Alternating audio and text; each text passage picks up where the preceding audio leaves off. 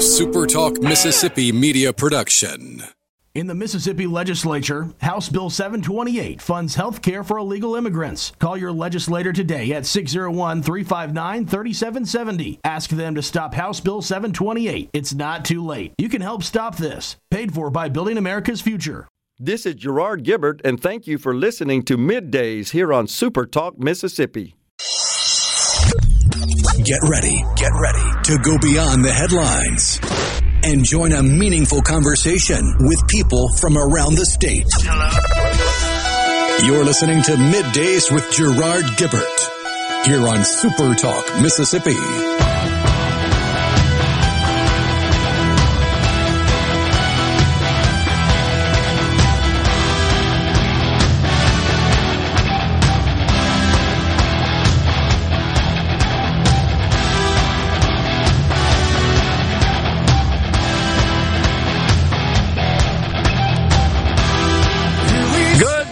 Everyone, and welcome to Midday Super Talk Mississippi. I'm your host, Gerard Gibbert, along with Rhino in the Element Well Studios, guiding you through the middle of your day with facts, fodder, and fine music, kicking off a brand new week on this Monday after the Super Bowl. Rhino. Howdy, howdy.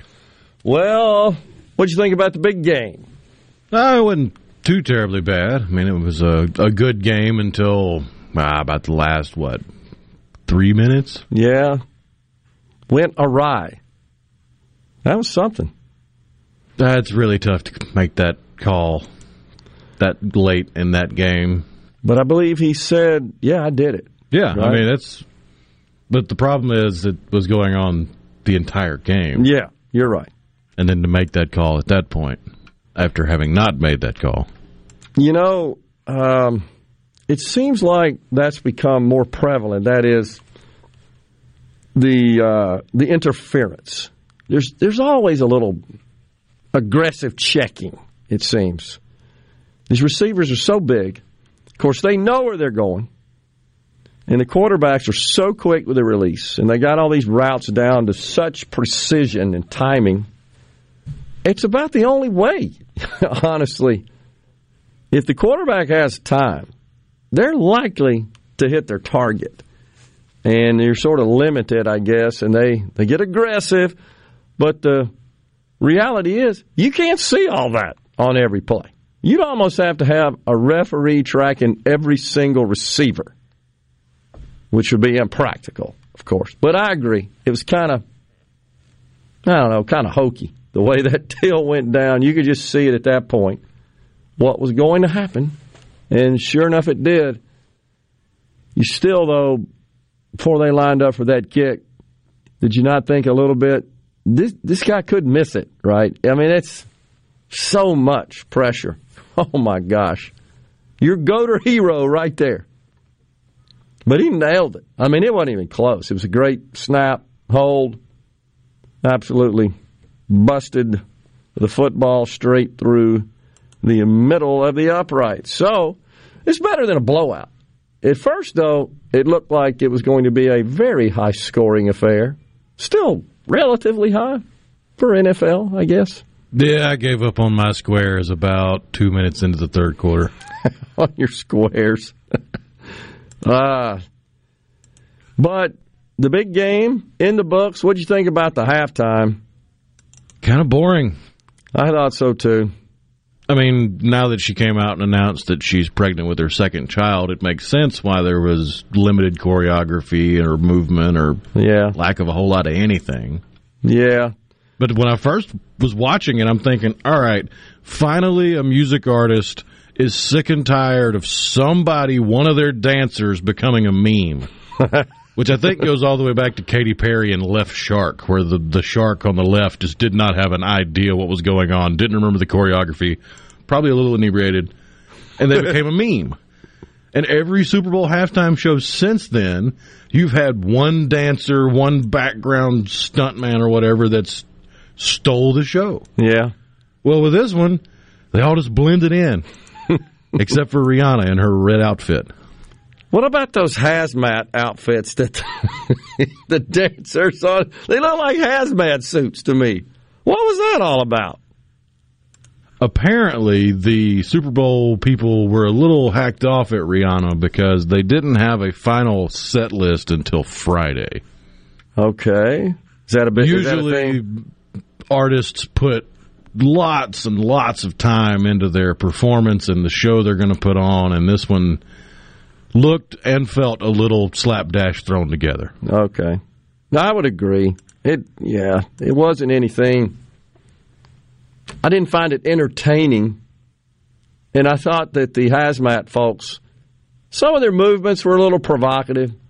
I thought, if you listen to the lyrics and join those with the movements, the gyrations, a little provocative. I would say the coolest part of the entire halftime show was they finally had a lighting director with the you-know-whats to use red lighting and UV black light. That always looks cool together. You just rarely see it because it doesn't look good on a camera. It doesn't look good on a stage. If people are using their phones to take pictures, it's hard to get that look to look right. True. Agree. I miss Prince and Tom Petty. What happened to that kind of halftime performance? Can't we just play music? Do we need the hazmat suits and the, what's her name, Janet Jackson props and that sort of stuff? Why has everything got to be? Janet Jackson always gets the bad rap for that, but nobody seems to remember that Justin Timberlake ripped her top off. That's true. It was him. Yeah. And, of course, the obligatory end racism atop the end zones. You saw that, of course. Do you find it a bit ironic that you've got that message, that social justice message, prominently displayed on the field of play, or I guess just outside, but where the whole world can see it, just a few yards away from a rather large contingent of minorities who are all millionaires in their 20s? I struggle with that. It's serious. And can't we just play football? Why do we got to have social justice activism? Was there a national anthem? Was that aired? Oh, yeah. Okay. Yeah, you had the now traditional Johnny Cash Ragged Old Flag music video, followed by the black national anthem, and then there was commercial breaks, more pregame, and then you had the national anthem, and then the halftime show. That was the music for that. Okay. So we have, like, multiple choice national anthems now. I guess so. Very unifying, isn't it? What about the commercials? I'm going to go ahead and say there were a few decent ones, but there were. I thought it was better, and honestly included less social justice messaging embedded therein. I called it with the M&Ms, though. It was just another Mr. Planners, baby Mr. Planners, whatever nonsense with the whole chocolate-covered clams. I agree. Whatever her name is. That was silly. But the Dunkin' Donuts Ben Affleck ad, that may be the best one ever. I thought that was pretty good. What'd you think about that? That was pretty good. I wouldn't say best ever. I think best ever is one title that you give to Super Bowl commercials, like the Clydesdales kneeling after 9/11. That's true. Okay. Stuff like that. All right. I agree. Heck, I would even put the Avocados for Mexico ad above the Dunkin' Donuts, where they envision a world where Adam and Eve had an avocado instead of an apple. I remember that. We're in the big avocado, and everybody's naked. And back in his heyday, who could forget Michael Jackson and Pepsi? It's pretty good. Which the Pepsi commercials weren't bad this year, with the different actors talking about, oh, it's nasty, or was I acting? You got to try it to find out. $7 million, right, for a commercial this year. Wonder what the return on investment is for that. Which I only saw one commercial where they poked fun at that. Usually you have at least a handful of commercials that poke fun at the price of the commercial itself. But it was only the Gutfeld commercial where they got all dolled up and he looks like a king, and then, hello, America, and then cut. These things are expensive, and then there it goes. And AOC, you know who she is, of course, the congresswoman from the great state of New York, She's all bent out of shape about the ad that had a Christian message in it. Yeah, the He Gets Us ad. Yeah, He Gets Us. She slammed it as fascism. Well, everything she doesn't like is racist or fascist. It doesn't mean she actually understands what those words mean. She said, quote, something tells me Jesus would not spend millions of dollars on Super Bowl ads to make fascism look benign. That's what she said. I kid you not. Sounds like whatever intern is running her social media had one too many last night. When you see stuff like that, you can't help but conclude that it's all about attention. It's the dopamine rush that you have so eloquently described. Oh, it's the same reason people were wincing and moaning before the game even got started because of the Ragged Old Flag music video. They've been doing that for, 5, 6, 7 years now? At least. And people lost their minds like it's the first time they've ever done it. And, oh, my goodness, how could you possibly play that before a football game? Oh, right when the camera pans over the end zone, it says, "In racism." It is just unbelievable. Folks, we got Dr. Mark Horn, Chief Medical Officer of South Central Regional Medical Center and past president of the Mississippi State Medical Association, on middays at 11:05. A bunch more to talk about. We got a little montage to play for you that I think you'll enjoy. Stay with us. We're coming right back in the Element Well Studios.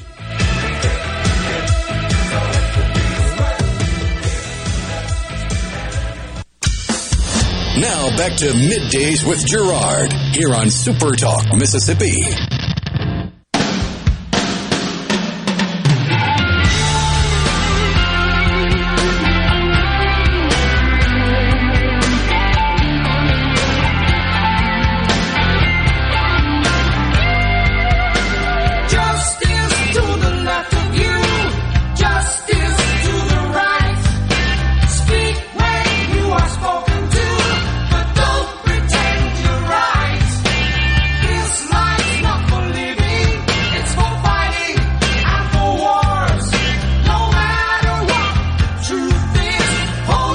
We're back in the Element Well Studios, 601-879-4395. That would be the C Spire text line if you'd like to join the conversation. So, the president was addressing a group of governors. Karine Jean-Pierre, this was on Friday, Karine Jean-Pierre, the White House press secretary, goes on MSNBC to talk about yet another object that's been shot down out of the sky by the U.S. military. Meantime, Vice President Kamala Harris, she was in St. Cloud, Minnesota, addressing a group there. We've got some sound clips from each of these events that I think you'll find rather interesting. What I'm going to do is I'm going to be quiet, right? I'm going to turn it over to you. Thank you, Mr. President. Eventually I'm going to say something to you, okay? Why is the American military shooting something out of the sky over Canada? Because it's part of NORAD. The NORAD is part of it's a what you call a coalition, a consortium, and so a pact, okay. Exactly. And so that's why we were able to do that. Again, we didn't do it on our own. We did it clearly in step with Canada. No exhaust, no diesel smell. The bus has Wi-Fi and even USB outlets next to every seat. I mean, come on, imagine. You can charge your phone on your way home from work. That's good stuff. I told Governor Murphy once, every time I hear the President of the United States look around and say, where the hell is he? Not what else we get done or passed, but whether we're able to implement what we've already done. I know it's a problem having to deal with all the money we're sending you. I understand that. But you'll think I'm kidding. I think it is part of a problem. Anyway, but when I came to office, half of you are planning painful cuts. Your revenues are projected to be reduced by 3%. Well, that's why we spent $350 billion for the first time in history, and for every state, city, county, shore up your budgets, your painful layoffs. We urged you to use the money, and most of you did, that you got from the Recovery Act, and we provided $12 billion to address those mental health needs at the front end. There's more to come, but $12 billion. But the point of this is we were able to do all this and still cut the deficit by $1.7 trillion the last 2 years, the largest deficit reduction in history. And we had somewhat of a debate on the State of the Union, but I was glad to see everybody says we're not going to cut Social Security and Medicare. I've noticed that happen, but I hope that's true. But that's what we. Anyway, look. Okay, so let's recap what we got there, Rhino. First, we got White House Press Secretary Karine Jean-Pierre clearly stumped as to what is the organization known as NORAD, which I think's been around like since 80s. 81 is what comes to mind. I think it was right after I got out of college. And so that, of course, is the North American Aerospace Defense Command. And it is a joint effort of the U.S. and Canada to protect and guard the skies above us. That's absolutely true. But she struggled with that. It's a coalition, a pact. And the reporter tried to bail her out there. With Canada. Yeah, Canada. She's getting absolutely lambasted, and well, she should. You would think before you go on a nationwide news program, given the events which just transpired in an operation that involved NORAD, joint effort, U.S. Canadian military forces, you think you know a little bit about that before you got in front of the world to discuss it. That's not the first time. Again, first time you got to give a pass. Well, been busy. A lot of stuff going on. But this is a regular occurrence with her. No excuse. Sorry, no excuse. Now, people will say, you're just being racist. No, I'm not. I don't care if you're polka dotted. Doesn't matter. This is an objective analysis of how the job was performed, period. And then you got Kamala Harris. I think she inhaled before she did that one, right? The buses have USB ports. You can charge your phone. I don't know why I talk to adults like they're 5-year-olds, but it happens every time I open my dang mouth. It's just astonishing that the vice president of this great nation behaves that way in a public setting when she's speaking. Like just a giddy schoolgirl. And then the president is just mumbling. So keep in mind, folks, again, the audience there, the meeting that he was addressing was governors. And what he's saying is, if you recall, that he's boasting about all that money he sent him. There's nothing noble. There's nothing virtuous. Nothing innovative. Nothing creative. No accomplishment. And just going into debt to rain money out to the states. That's what happened. It wasn't like, well, look, we figured out a way to trim the budget at the federal level, keeping everything the same, or maybe even improving circumstances financially, so that we could allocate some money to the states to help them deal with a projected decline in revenues as a result of the pandemic. No, that's not what he said. That's not what happened. We just went into more debt. We just lapped it on to our ridiculous debt tab. Here, states have some money. And what do states do? They're all busy planning the expenditure of those funds, just as we have right here in Mississippi. How many times have you heard members of our legislature, and I'm not faulting them for it, I'm just pointing out, that's the way it works. How many times have you heard them say, well, ARPA money, we're working on our ARPA money, and all the citywide municipal leaders, ARPA money. And then the president has the gall to brag about cutting the deficit. You created it. It is absolutely true that in 2020, 2021, that massive expenditures were enacted, supported by both parties.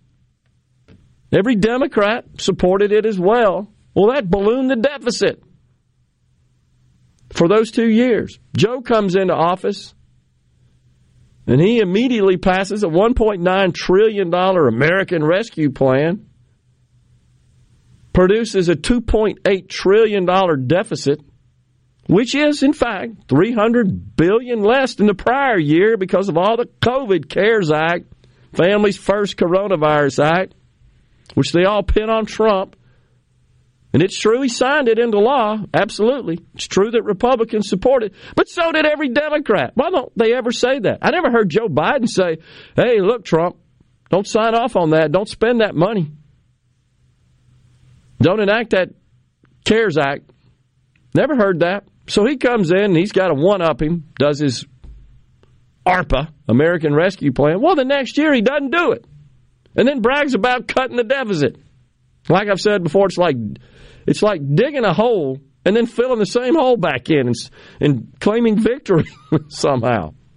Just be honest. That's disingenuous. You didn't cut the deficit. Cut it to $1.4 trillion, which, by the way, is still higher by about $500 billion than deficits under Trump pre-COVID, which ought to be the standard of comparison.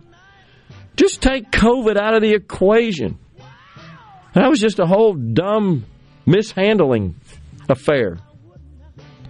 But he won't be honest. Like, I cut the deficit. No, you didn't. You just didn't spend as much that you signed off on the year before. Be honest. And the American people, unfortunately, just lap it up. Many of them do. Not our audience because they're smart. But they do, and they just clap. Yeah, look at Joe. He cut that deficit. It's only $1.4 trillion. Oh, he spent $1.9 last year? Well, that was for the good of the people. We're coming back in the Element Wealth Studios.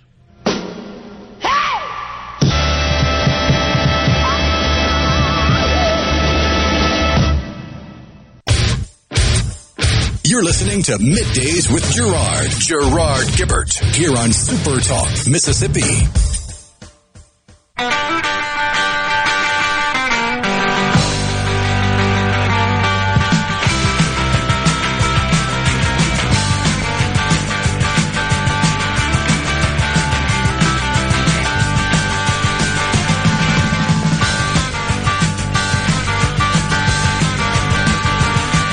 We are back with you in the Element Wealth Studios. It's Middays, Super Talk, Mississippi.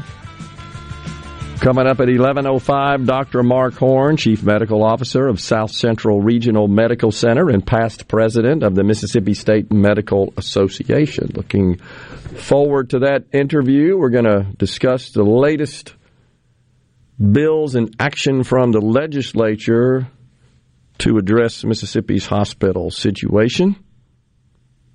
PERS is also in the news, closer to home as well.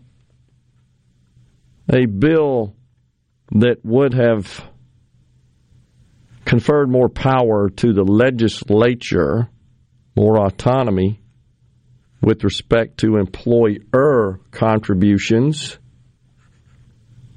did not move forward. Is not moving forward. That was HB 605.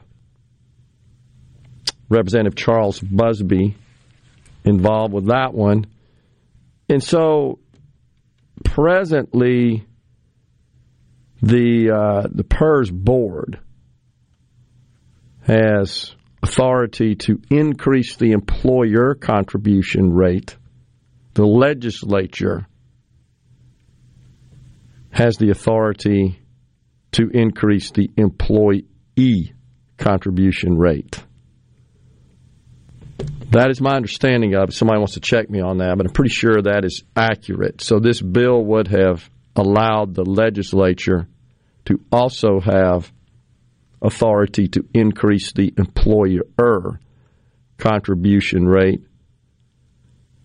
And the employee's rate is was scheduled to increase in July of 24, and that's not going to happen. The board voted in December, the PERS board, to increase the employer contribution rate, which of course is funded by taxpayers. Those would be the state agencies and other public sector entities that have public employees that participate in PERS, who are enrolled in PERS. Presently, that contribution rate for employers is 17.4% of gross pay. That was scheduled to increase to 22.4%. And that's a roughly $345 million increase. So there were some board members that, of course, voted against that. State Treasurer David McCray, Commissioner of Revenue Chris Graham, and retiree representative and former insurance commissioner George Dale voted against that. So apparently the board and Mr. Higgins, who is the executive director of PERS, are working together to devise a plan that everybody can get on board with, and that's Ray Higgins. That would involve delaying that increase and also creating a new tier for employees when they enter the system. And all a tier means is if you are hired within the dates or after a date that establishes the start date for a new tier, then the terms and conditions applying to PERS in that tier would apply to those employees. So that might involve the years required to vest, the earliest retirement date, benefit calculations, etc. All of that is possible to be included in a new tier. So as it stands right now, the increase in the employer contribution has been moved from by the board of PERS from October 1st of this year, 2023, delayed to July 1st of 2024. That's the plan at this point. So, look, PERS, the bottom line is PERS, like Social Security and virtually every other defined benefit plan in the nation, is facing significant financial challenges. That's just a fact. And the solutions, again, not trying to oversimplify it here, but it's just math. You either got to take more in, pay less out, or a combination of the two. Now, that could come in multiple forms. You could pay less out by increasing the age of retirement, as an example. You could improve the financial situation by requiring more years of contribution into the system to vest. There's all sorts of ways to address this, and we're not talking about just implementing a benefit pay cut immediately. I think when a lot of people hear cutting benefits, that's normally what comes to mind. Oh, my gosh, my PERS check, my PERS benefits are going to be reduced. And that's not what we're talking about. We're talking about forward-looking analysis, looking at just the actuarial analysis. How do you shore things up to make sure there's sufficient income on the revenue side to cover pension obligations on the expense side. So it's just a really lot of mathematical changes and adjustments to achieve stability. That's what it's all about. But yeah, PERS is Mississippi PERS, like virtually every other defined benefit program in the country, has got to face the music. And that's what they're doing. So the legislature and the board of PERS are at least showing signs of working together to do so. It's not an easy task. Nobody wants to hear, yeah, we got to increase the contribution rate. In this case, we're talking about a 5% increase that's borne by the taxpayers. That's the way it works, to try to get more revenue in to protect future benefits and make sure future benefits are funded. Something else about a defined benefit plan, I know a lot of folks, including me, would like to see the size of government shrink, and of course that starts with shrinking the number of staff, the number of public sector employees that the taxpayers pay for to achieve efficiencies so that fewer salaried, compensated employees are needed to operate the government. That's a positive from a government expense perspective, but it's actually a negative on PERS. And the reason is because there's fewer people paying into the system to fund benefits, because it's a pay-as-you-go system, just like Social Security. So when you got fewer people paying in and more people approaching retirement or increasing the retirement rolls, you end up with an imbalance, a financial imbalance that has to be addressed. So it's a catch-22 scenario when you think about reducing headcount in the state and its impact on PERS. Very interesting. On the C Spire text line, Ben from Madison, the President and Secretary of Defense need to address the balloon issue. Their silence proves just how incompetent this administration has been. The American people deserve answers from their government. Well, the Vice President's worried about USB charging ports on electric buses, and Karine Jean-Pierre doesn't know what NORAD is. That ought to give you a bit of a hint right there, should it not? It's disturbing at a minimum. I agree, and of course the President's, he's too involved in traversing the country, bashing Republicans, still suggesting they want to end Social Security and Medicare, and touting his economic accomplishments, which are complete falsehoods. That's what we're getting. Yeah, very little coming out about this. And it's been, what, a week and a half since you had the toxic train derail in Ohio? And it's true. Pete Buttigieg hasn't said a peep about it. Yeah. Right next door to his home state. I agree. Not much coming out of Buttigieg about that. Not much coming out of the administration with respect to, it's not just balloons, but whatever these objects are. That's what they're officially calling those that have yet been labeled as a balloon. They're just objects. Isn't that what you're hearing? That's what they're calling them. Yeah, there was some arguing on social media last night, during the halftime show, actually, over the semantics of an octagon. Because an octagon is two-dimensional, but they were using the word to describe the objects. I saw that. That's the one that was shot down around Lake Huron, right? Correct. Yeah. Octagon. An octagonal-shaped object. I got you. Oh, gosh. Well, we're taking a break right here on Middays. Don't forget, at 11:05, Dr. Mark Horn, Chief Medical Officer of South Central Regional Medical Center. Stay with us. Coming right back.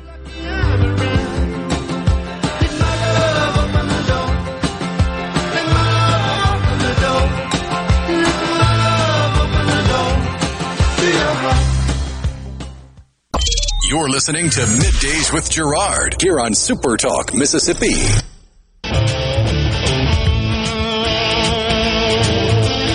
blues has got a hold of me. I believe I'm getting dizzy.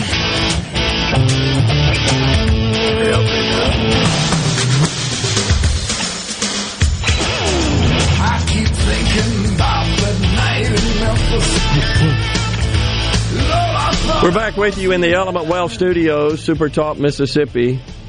So I'm watching on the Business Channel. A collector is showing a Joe Montana jersey from the Super Bowl that apparently is being auctioned off. And he's displaying the jersey. Got latex gloves on, of course, to handle the jersey to keep body fluids off of it. Interesting. So, in Tennessee, they're actually considering legislation that would give the Monday after the Super Bowl off. It would be deemed a holiday, replacing Columbus Day. As an Italian American, I'm offended by that. Just want you to know. What's up with this disrespect for Christopher Columbus in this country? Well, he was a colonizer. Oh, okay. Even though he never established colonies. That's what always cracks me up. You can't call a dude a colonizer unless he started colonies. Golly. We have a lot Pocahontas' boyfriend, that was a colonizer. Christopher Columbus was an explorer. Absolutely. I just wanted to follow up on the PERS information that we shared. Yes, it's true. The legislature has authority to increase the employee contribution rate. The board, the employer contribution rate.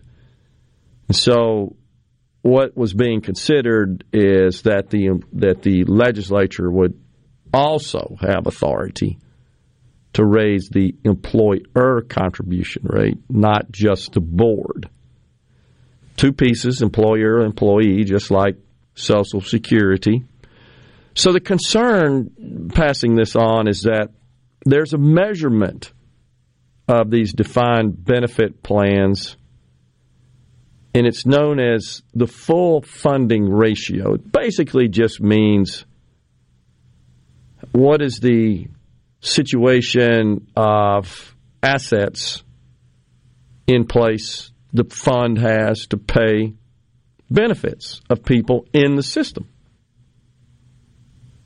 Normally, you want to see that funding ratio around 80%. That's the rule of thumb in the world of actuarial science. Mississippi's PERS is 61%, essentially meaning PERS has the assets to pay the benefits of 61% of the people presently in the system. That's a cause for concern.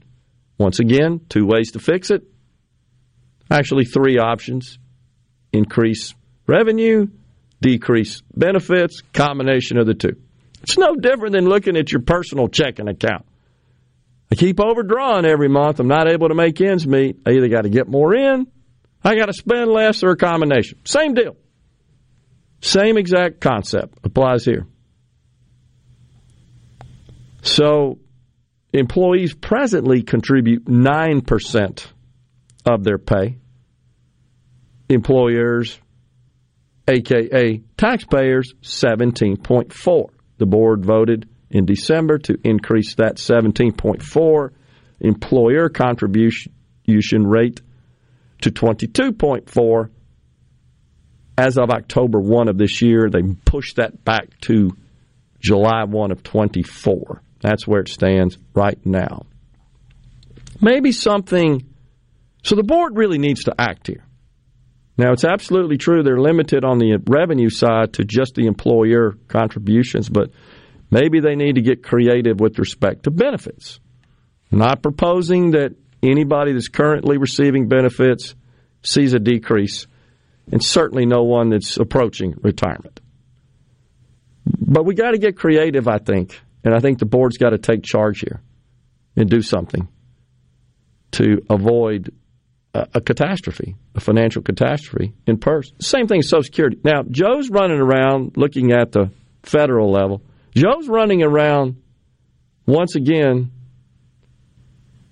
claiming that Republicans want to sunset Social Security and Medicare. And he's referenced Senator Rick Scott. And there's somebody else that came out over the weekend, Rhino, I have to find it, a Republican in Congress that said, yeah, we need to fund those programs annually.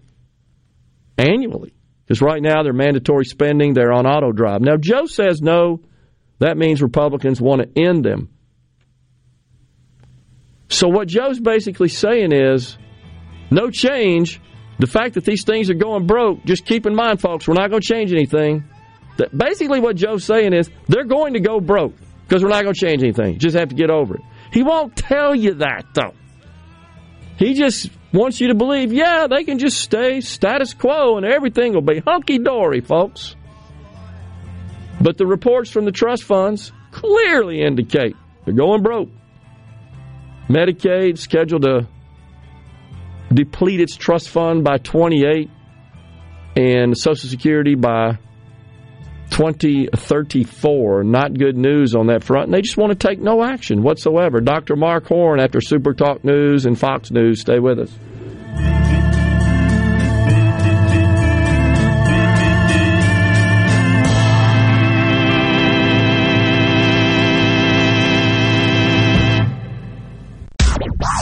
And now, another hour of the talk that keeps Mississippi talking. Middays with Gerard Gibbert. Begin your transition now. Now on Super Talk Mississippi.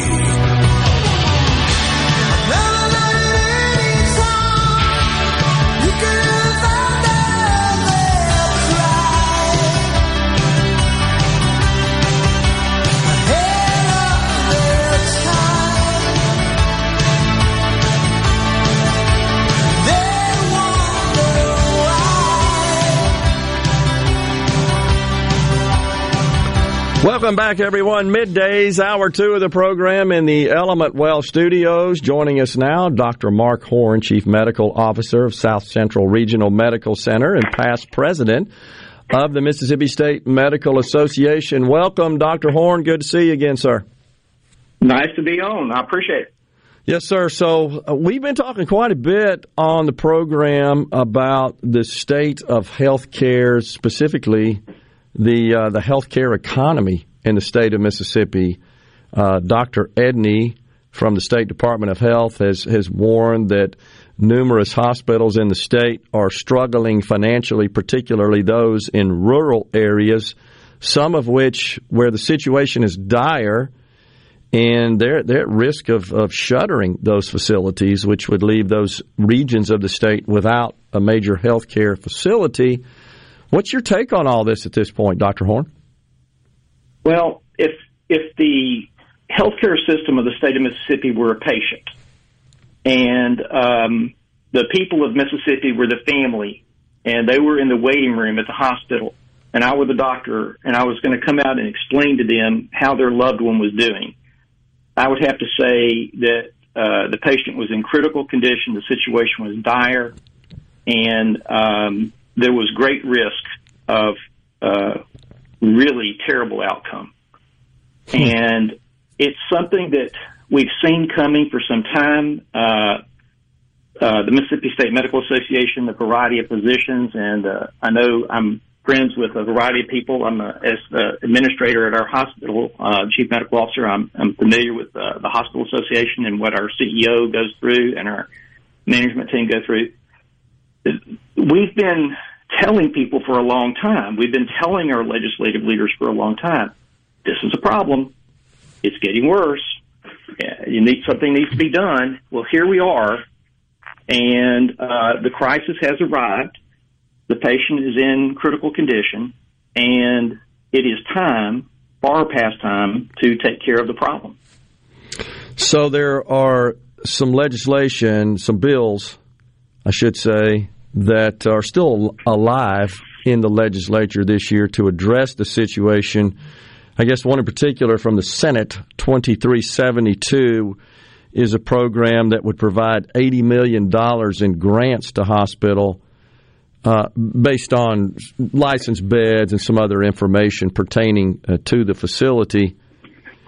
I wonder about that, though, Dr. Horn. When you look at the losses being sustained and the negative cash flow being incurred by Mississippi's healthcare institutions, this is a drop in the bucket, but this is still This isn't a plan to sustain these hospitals on a long-term basis. This might just be some sort of very short-term fix for a handful of them. But, heck, Greenwood LaFleur Hospital, based on the published audited financial statements, lost $20 million last year. $20 million on about $105 million of revenues. Well, heck, that's a quarter of this $80 million for just 1 year. And so you're correct that these bills, crucial though they are simply a temporizing measure. Again, if we go back to the illustration of the critically ill patient, when you've got a patient who's critically ill and you're going moment to moment to try to get them to survive, you do what you can, even if you know that that's temporary, even if you know that's not going to win the war. We're trying to, right now, we're trying to keep the patient alive. And in this case, we're trying to keep alive. I'm not arguing for the individual merits of any of these bills as a standalone. What I can say to you is we have a critical problem in the state of Mississippi that needs to be dealt with aggressively. There may be some temporizing measures, inadequate for the long term though they may be. But if I worry about what's going to happen 5 years from now, but I die today, I haven't accomplished anything. So we've got some short-term work, we've got some long-term work. We've got both. Short-term, we've got to keep some places alive. Short-term, we've got to improve the environment as best we can. And then long-term, I think the lieutenant governor's right. He's on public record as saying we've got to fix the long-term structural problems in our healthcare provision. One of those is to take full advantage of, to access all of the revenue that's available for our hospitals. I heard somebody say the other day that, well, Medicaid expansion, well, you lose money on Medicaid patients, so why would you want Medicaid expansion? Well, if we get $0 for a patient today that comes to our doors that has no insurance, that has critical illness that needs to be taken care of, that we are legally required to do, and we are happy to do that, then at least we would get something. Currently, our small hospital here in Laurel, licensed for 275 beds, if we get 130 to 160 if we get 160 patients in the hospital, we're full to the brim. But, we write off several $1 million a month in free, uncompensated care. And I don't know of a business, ask any businessman you talk to, will they do that on an ongoing basis? And so we've got to take advantage of the monies. I'm a physical conservative, and I understand the arguments against the Affordable Care Act. The challenge is it's here to stay. It's not going anywhere. The last decade plus has proven that. And over $1 billion a year has been passed on by the state of Mississippi, and that's money that we could use. And even that won't solve the problem. We've got issues with insurance companies. I had a situation within the past couple of months. Chart Review came back to me, a care that we had provided a patient 2.5 years ago. And the insurance company agreed that the patient needed to be admitted, agreed to pay the money, paid the money, and now they've outsourced those charts to a third party and said, hey, we'll give you some money if you find something that we can deny retrospectively. And they've sent us a demand for repayment of funds they paid us 2.5 years ago for stuff we did 2.5 years ago. Why is that legal? We are getting continuous downgrade. We turn in charges for services rendered that we did, that we documented, and a computer system or automated reviews denies the charge code, downgrades it, and we have to appeal. So we have to hire employees, spend tens of thousands of dollars to get them to do what they know they're supposed to do, but they don't do it because they know they can get away with it. Some people won't. So, Dr. Horn, we've got all kinds of structural problems. Yeah, something else that we probably should just share is that the disproportionate share payments, their acronym DSH payments, I know you're very familiar with that, which are federal monies designed to cover and reimburse healthcare institutions when they have sort of an outsized amount of Medicaid and I think even Medicare patients as well because of the low reimbursement rates. But there's some reductions scheduled to go into effect later this year, which is going to put even further financial pressure on hospitals. Your thoughts? Exactly true. And one of the some of the machinations in this are complicated, but because of the Affordable Care Act, they took money away from one aspect on the guarantee that they would send the money through if you extended Medicaid. So money that we lost money by, not just by not extending Medicaid, we lost money from reductions in payments that we would otherwise receive. So we've got a double whammy, and then things like you just mentioned.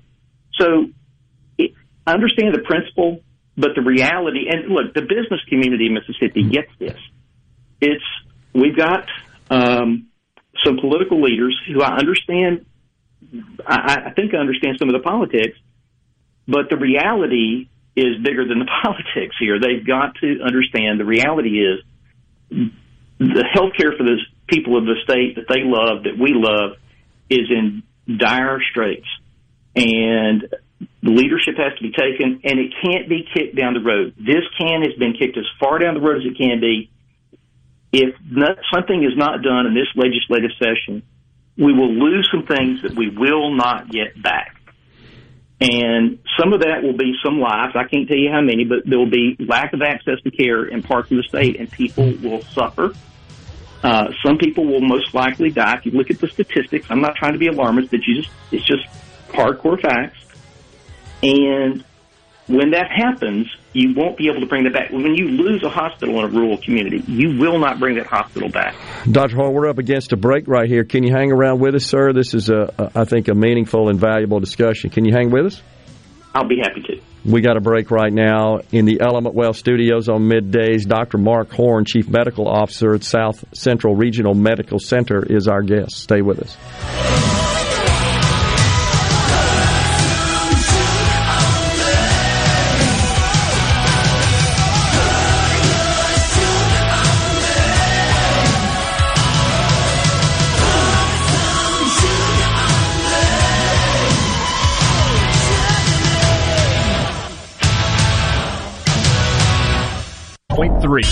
Middays with Gerard Gibbert. Let's do this.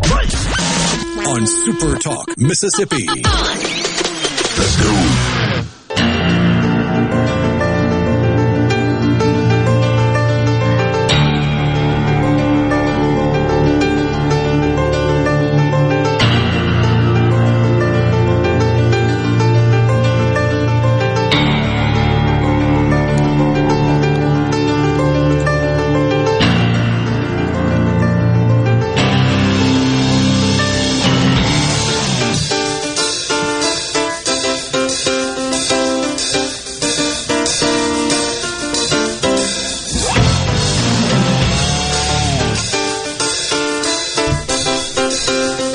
Welcome back, everyone. Midday, Super Talk Mississippi. Dr. Mark Horn, Chief Medical Officer, South Central Regional Medical Center, past president, Mississippi State Medical Association. We're just discussing the health care situation here in the state of Mississippi. Dr. Horn, this seems to be a nationwide phenomenon in that there are numerous healthcare institutions, some very prominent, well-known across the globe, that are reporting negative cash flow in their operations.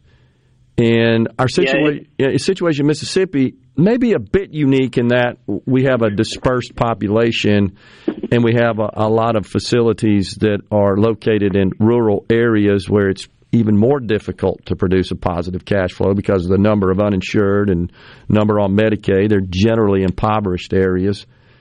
And that just means there's less revenue to obtain from the patient customers, if you will.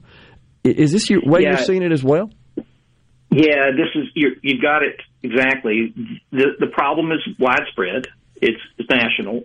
I don't pay a whole lot of it. Well, actually, I do pay attention to some of the international stuff. You look at Great Britain, and they have tremendous trouble with the international. Terrible. Yeah. So there are problems across the globe. The problems in the United States are widespread. They are accentuated in Mississippi because we are the poorest, most impoverished state in the nation by many measures. We are rural, which adds an additional challenge, as you acknowledged and noted. So the other thing is we're competing in a nationwide labor pool. So our nurses in Mississippi are, for one example, and the entire healthcare team matters. And I've been talking a lot about hospitals. I'm a member of the State Medical Association. So as a physician, we face a lot of these issues in our private offices. But hospitals and physicians are hiring nurses, and we're hiring clinical assistants, and wages are up everywhere. Wages are up, but our reimbursements aren't up. So we're getting tremendously squeezed there. And unlike some businesses, we have zero pricing power. We don't have the ability to set our reimbursement rates when we're working with insurance companies, when we work Medicare, Medicaid, even private insurances. They set those rates. And since they don't adjust those rates and our expenses went up, there's nowhere for us to go. And hospitals in particular are mandated by law, and I'm not arguing that it's inappropriate, but they're mandated by law to provide services that are medically necessary. So we're mandated to provide a service that we are underpaid for and then get it's just a nightmare from a business standpoint. And that business, unfortunately, we talk about it that way, but for us to be here to take care of the critical needs of the people of Mississippi, we have to be able to pay our employees. The advancing the health of the medical care system in the state of Mississippi is economic development. We get wonderful headlines every time there's a new steel mill or aluminum plant or any kind of big industry, as we should. Those are great things for the people of Mississippi. But you know what's even just as important?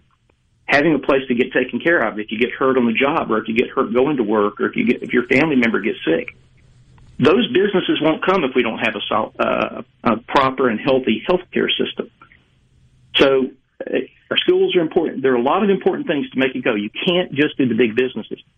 Hospitals are massive economic drivers of local economies because of the salaries and the wages and the security that allow people to live there knowing that if they get sick, they can be taken care of. So we got a lot of work to do, and we've been talking about it. We've been the canary in the coal mine, the State Medical Association, the State Hospital Association. We've been talking about this for years.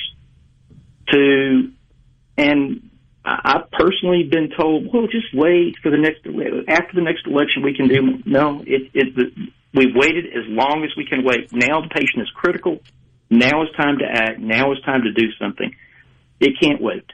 So I did a little research. I'm actually moderating a panel discussion on this very topic here in Madison County next week, which will include CEOs of 3 of the local hospitals and Dr. Edney from the Department of Health and also Tim Moore from the Hospital Association.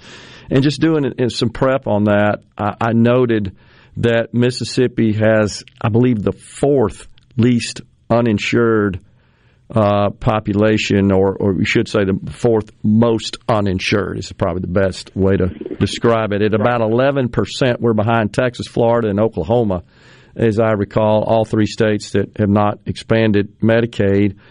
And, of course, the other thing that I think we've got to factor into this, Dr. Horn, that you know all too well in the trenches, we're the 2nd least healthy state in the country as well, slightly behind West Virginia. So we have an impoverished population. We got a high rate of uninsured residents, and we have essentially the sickest population.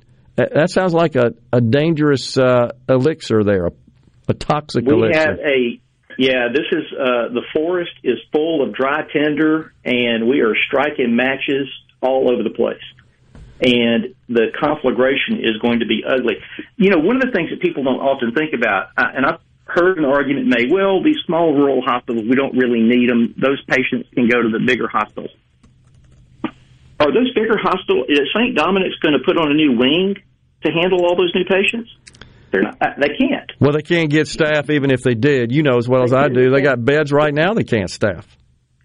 So we're the same way in Laurel. We could see more patients if we could get more staff. I can't get more staff because I can't afford more staff. I can't afford more staff because the whole system is all messed up through massive amounts of regulation that regulate us into an inefficient position and don't pay adequately for the services rendered. Having said all those things, the loss of these rural hospitals creates further accentuates this poor supply of hospital beds. You lose beds in the Delta. Those patients that can receive, a lot of those patients won't get care, and they'll suffer. Some will suffer grievously and may die. The others that try to get into the hospitals in, say, Jackson or in Oxford, those hospitals aren't going to have the beds. So we run out of ICU beds again. We run out of standard beds. We run out of people to provide the care. We need to take a comprehensive look. We need to act emergently to save what we can, and B, have things like this conversation that you said you're participating in the Madison area to get to the root causes of this thing that we've been talking about for years, and we've kicked this can down the road. It's time. Yes. What about some of the rural hospitals that are, I guess, general purpose or perhaps acute care facilities? What about conversion to critical access hospitals, Dr. Horn? Is that a possible solution to some extent? It will help some. There are many things that will provide some assistance. That is one that has potential help. There is most everybody if somebody comes to see me and let's say they have a particular medical problem, everybody wants a simple solution. Everybody wants to say, and they don't want to have to change their lifestyle. They want a pill that fixes it, one pill. And maybe not even that. They just want something to fix the problem and not have to worry about it anymore. Unfortunately, there's no simple solution here. So, yes, converting to rural access hospitals or converting to critical access hospitals, that's one thing. Fixing the issues with DSH, Medicaid expansion, call it whatever you like. I'm not hung up on the words. I'm hung up on the solution of pulling down the money necessary to lubricate and make the system work. Fixing the issues with insurance companies so that some of their more predatory practices cease, so that they're held to account for how they some of the things that they do, which are just egregious. All these things matter, and all should be done. It's going to take a lot of work. We need to do the immediate work to stave off the death of the patient right now, and then immediately turn our attention to these other matters. Yeah, so on our C-Spire text line, somebody said paying nurses $80 to $120 plus benefits doesn't help these hospitals. Cries for help. What do you think about that? Well, we have not done that in Laurel. I know other places have made that decision to do that. So what we decided to do, we did have some surge pay, not those dollars. Your caller is absolutely correct. It's economically devastating to the bottom line to pay those numbers. But some of these hospitals face the choice of, can I get enough staff to stay open? Yeah. And to do that, they had to pay those numbers. Yeah, I've heard it locally, in fact, a lot. So it was just a terrible decision and position we've been placed in. Right. Well, we got to go. Dr. Horn, appreciate you joining us today. Very insightful, sir, and I know you're in the trenches. You know a lot about this. We'll talk soon. Thanks. Thank you so much. We're coming right back on Midday. Stay with us. Bring it on. Middays with Gerard Gibbert. It is on Super Talk, Mississippi.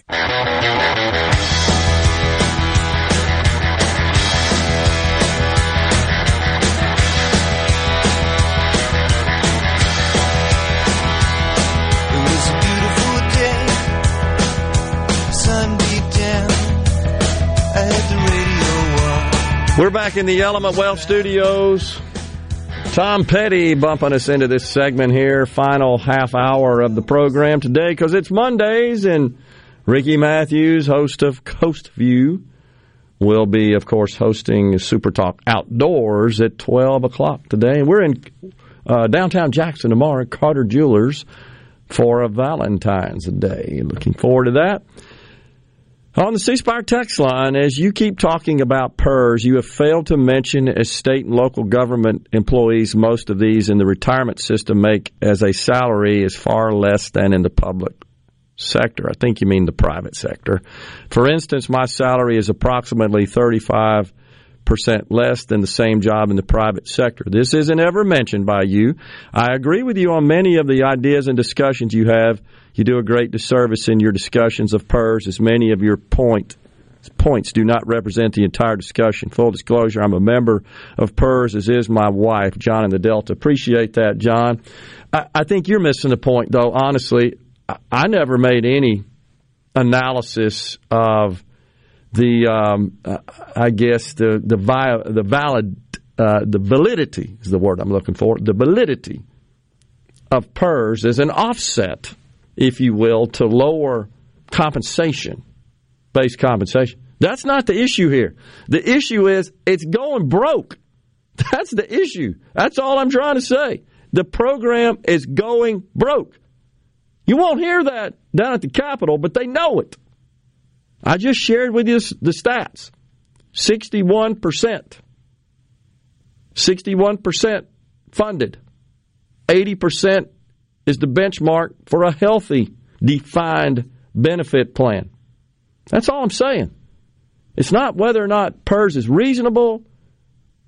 It wasn't an analysis of, well, yeah, these public sector employees, they have a public pension, a fairly generous public pension that those in the private sector do not have, but those in the private sector generally command a higher level of pay for similar jobs. So to work in the public sector, one gives up, I get it, as John says, one gives up, arguably, a higher rate of pay in the private sector, but in exchange for that, gets a generous pension. I get it. I agree. That's irrelevant to the core point that I'm trying to make that I think everybody needs to be aware of. It's not whether or not it's a justified benefit. That's a different matter altogether. The fact is, just from a pure economic, financial, actuarial perspective, it's in trouble. Just like Social Security, just like Medicare, just like virtually every other pension in this country, public pension in this country. Some in much more serious financial straits than others. Illinois is one that comes to mind, Rhino. The last I looked at that, it's in big-time trouble. And one of the reasons why, not that that's happened here in Mississippi, but in the blue states, the core problem is they just keep increasing the benefits because it gets them reelected. Then they don't address the need for additional revenue to cover those additional benefits. That's the fundamental problem.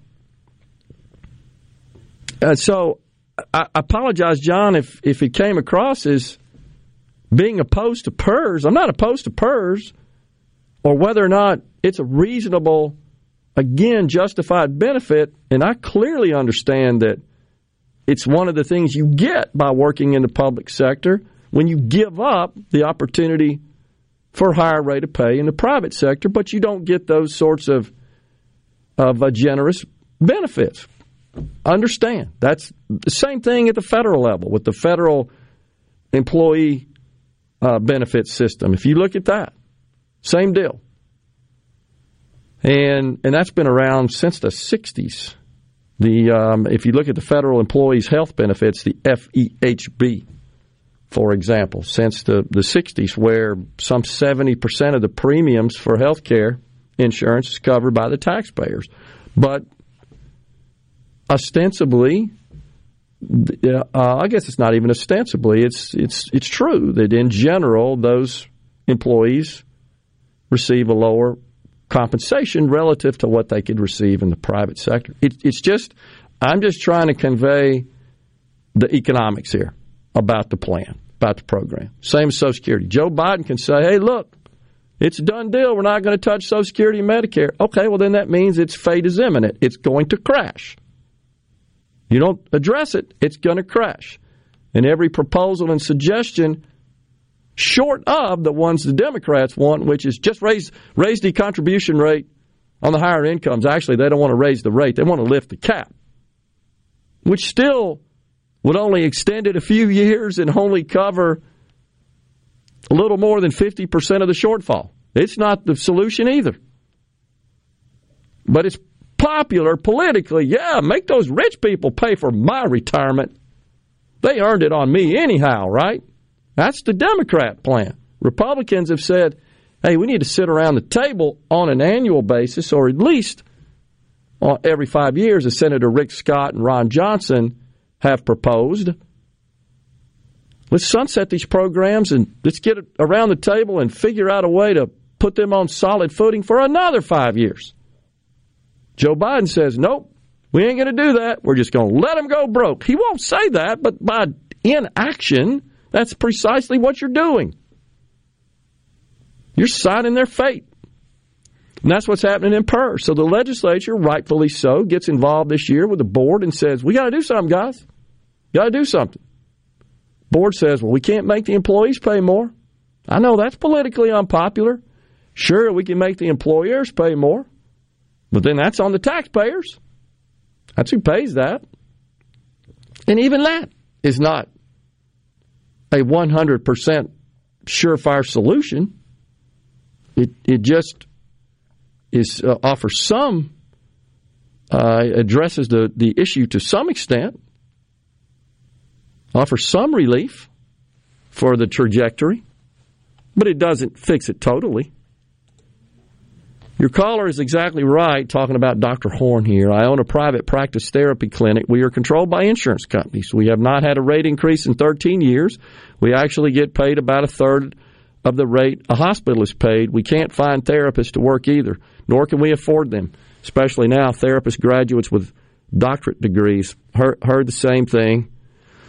Randy in Starkville says, what are the salaries of hospital CEOs? I don't know, Randy, but I can tell you could add them all up, and it wouldn't come close to being a smidgen of a fraction of an infinitesimal part of a drop in the bucket. I know that's what you typically hear. Honestly, Randy, I'm a little surprised. That's what you hear out of the leftists. What about those hospital CEOs? It's all on them.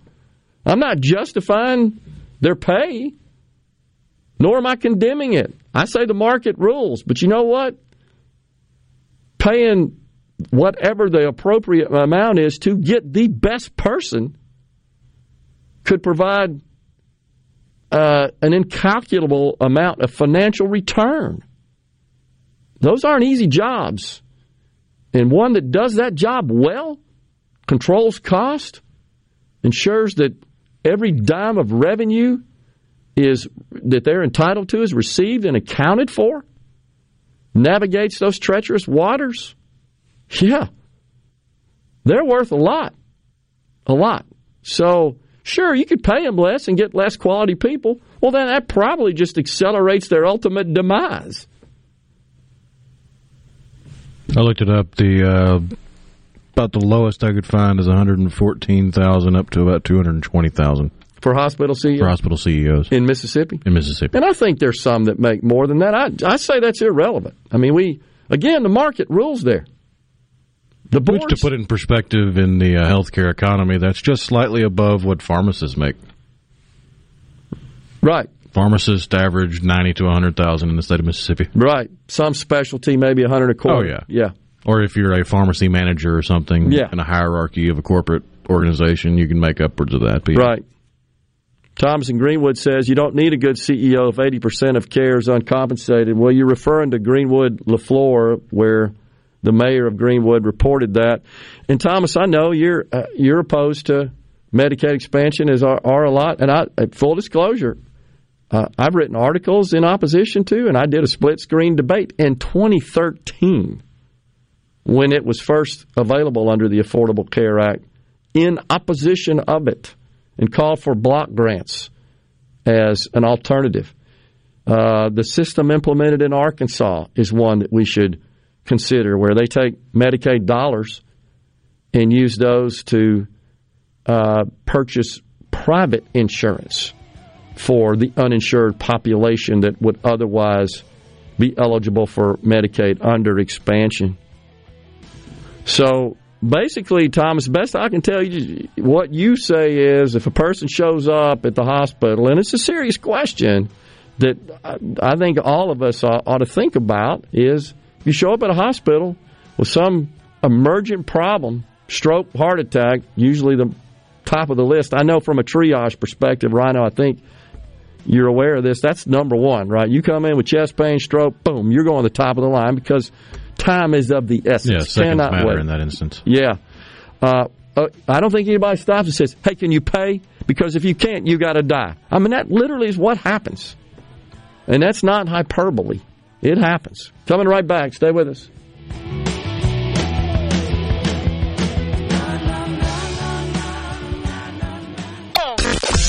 Are we going to do this? Middays with Gerard Gibbert. Keep rolling. 3, 2, 1. On Super Talk, Mississippi.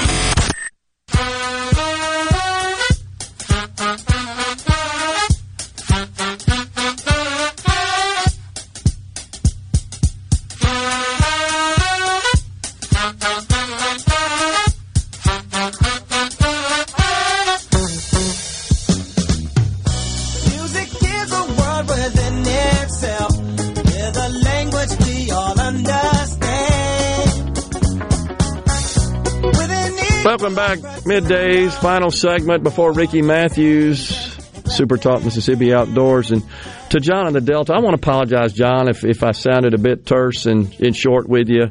That wasn't my intent, and I apologize for that. But again, I'm not condemning PERS as a concept, as a system, or public pensions, other than it's clear, and it's been clear since they were established, that defined benefit programs just don't work economically unless you can be assured that you will always have a sufficient number of active members paying in to the system to cover the benefits of those who are retired going out. Yeah, the equation only really balances if you have expansion every single year.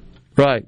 And what we know is our population is aging, we live longer, and we got fewer workers. And that's just, again, that is presenting serious challenges to all these defined benefit programs. When it bears repeating, and I apologize for repeating it again, but the best demonstration of what we're talking about here is when Social Security was enacted in 1935, the ratio of active workers to expected beneficiaries from that point, current beneficiaries, and then from that point on for several years was about 100 to 1. 100 people paying in, funding the benefits of one person. Now it's about 1.5 to 1. And that gap is closing rapidly. Well, it's pretty clear that the amount paid in by 1.5 people is not sufficient to cover permanently the benefits of one person. It's going to catch up. That's where we are. It's PERS. It's no different. So the good news is you've heard our political leaders boast about cutting the size of government. Got fewer employees now in our state government than we did a few short years ago. Hey, that's great. Only one problem with that. We got fewer people paying into PERS to cover the benefits for the people who are retired. What you pay in doesn't cover your benefits. It covers the benefits to people who are receiving payments, checks from PERS at the point you're working. Just wanted to clarify that. So I apologize for that, John, if it appeared that I was being a little bit curt with you. And then the other thing is with respect to CEO pay, let's just take that off the table. That's not relevant to the massive problem we're talking about. If you cut all of their pay to zero, that would maybe take care of about 10% of the losses for one hospital. That's about it. One hospital. We got, 122 in the state, most of which are upside down. And while proponents of Medicaid expansion, many may say, yeah, if we just did this, this would solve the problem. I don't believe that for 1 minute. Would it partially address it? Maybe. I think some more work's got to be done on that. And again, I call on those who oppose it, and I'm not taking a stand either way here. I've told you, I've written articles in opposition to it. I've done television debates in opposition to it. Spoken to many people about it. But I call on those who are really dug in. Are you willing to exit base Medicaid? If Medicaid expansion's bad, well then by definition, base Medicaid's bad. Let's take the state of Mississippi out of that. I wish I had Dr. Horn back. I'd like to ask him, what would happen if we ended Medicaid, base Medicaid in Mississippi? It infuses about $5.5 billion from the federal government, just under $1 billion from the state government. Just take that out of the equation. No more reimbursement. What we should be working on is how do we get people off of Medicaid in Mississippi? How do we do that? Economic development, jobs that are with companies that provide group health insurance so their employees aren't on Medicaid. That's what our focus ought to be. How do we do that? Well, we've already discussed the brain drain, spending all this money on education. Then we send them to college. Many of them do. I think it's clear, Rhino, you've agreed, our educational curriculum is built around getting people to college, preparing them for college. They go to college, they get a degree, they leave. So the people who have the best chance of working for those companies where they're going to get good quality private health insurance and pay their bills and reimburse the providers, they go to the other states. They get the benefit of that. How do we keep them here so they start companies, work for companies that enroll them in the private coverage, which is what they so desperately need, these hospitals do, and providers, to make ends meet? That ought to be the goal. That's the solution. We're out of time here today. I'm sorry, folks, but we got a lot more to talk about for the rest of the week related to this subject and many, many more. Hope you have a good day. We're at Carter Jewelers tomorrow. Until then, stay safe and God bless everyone.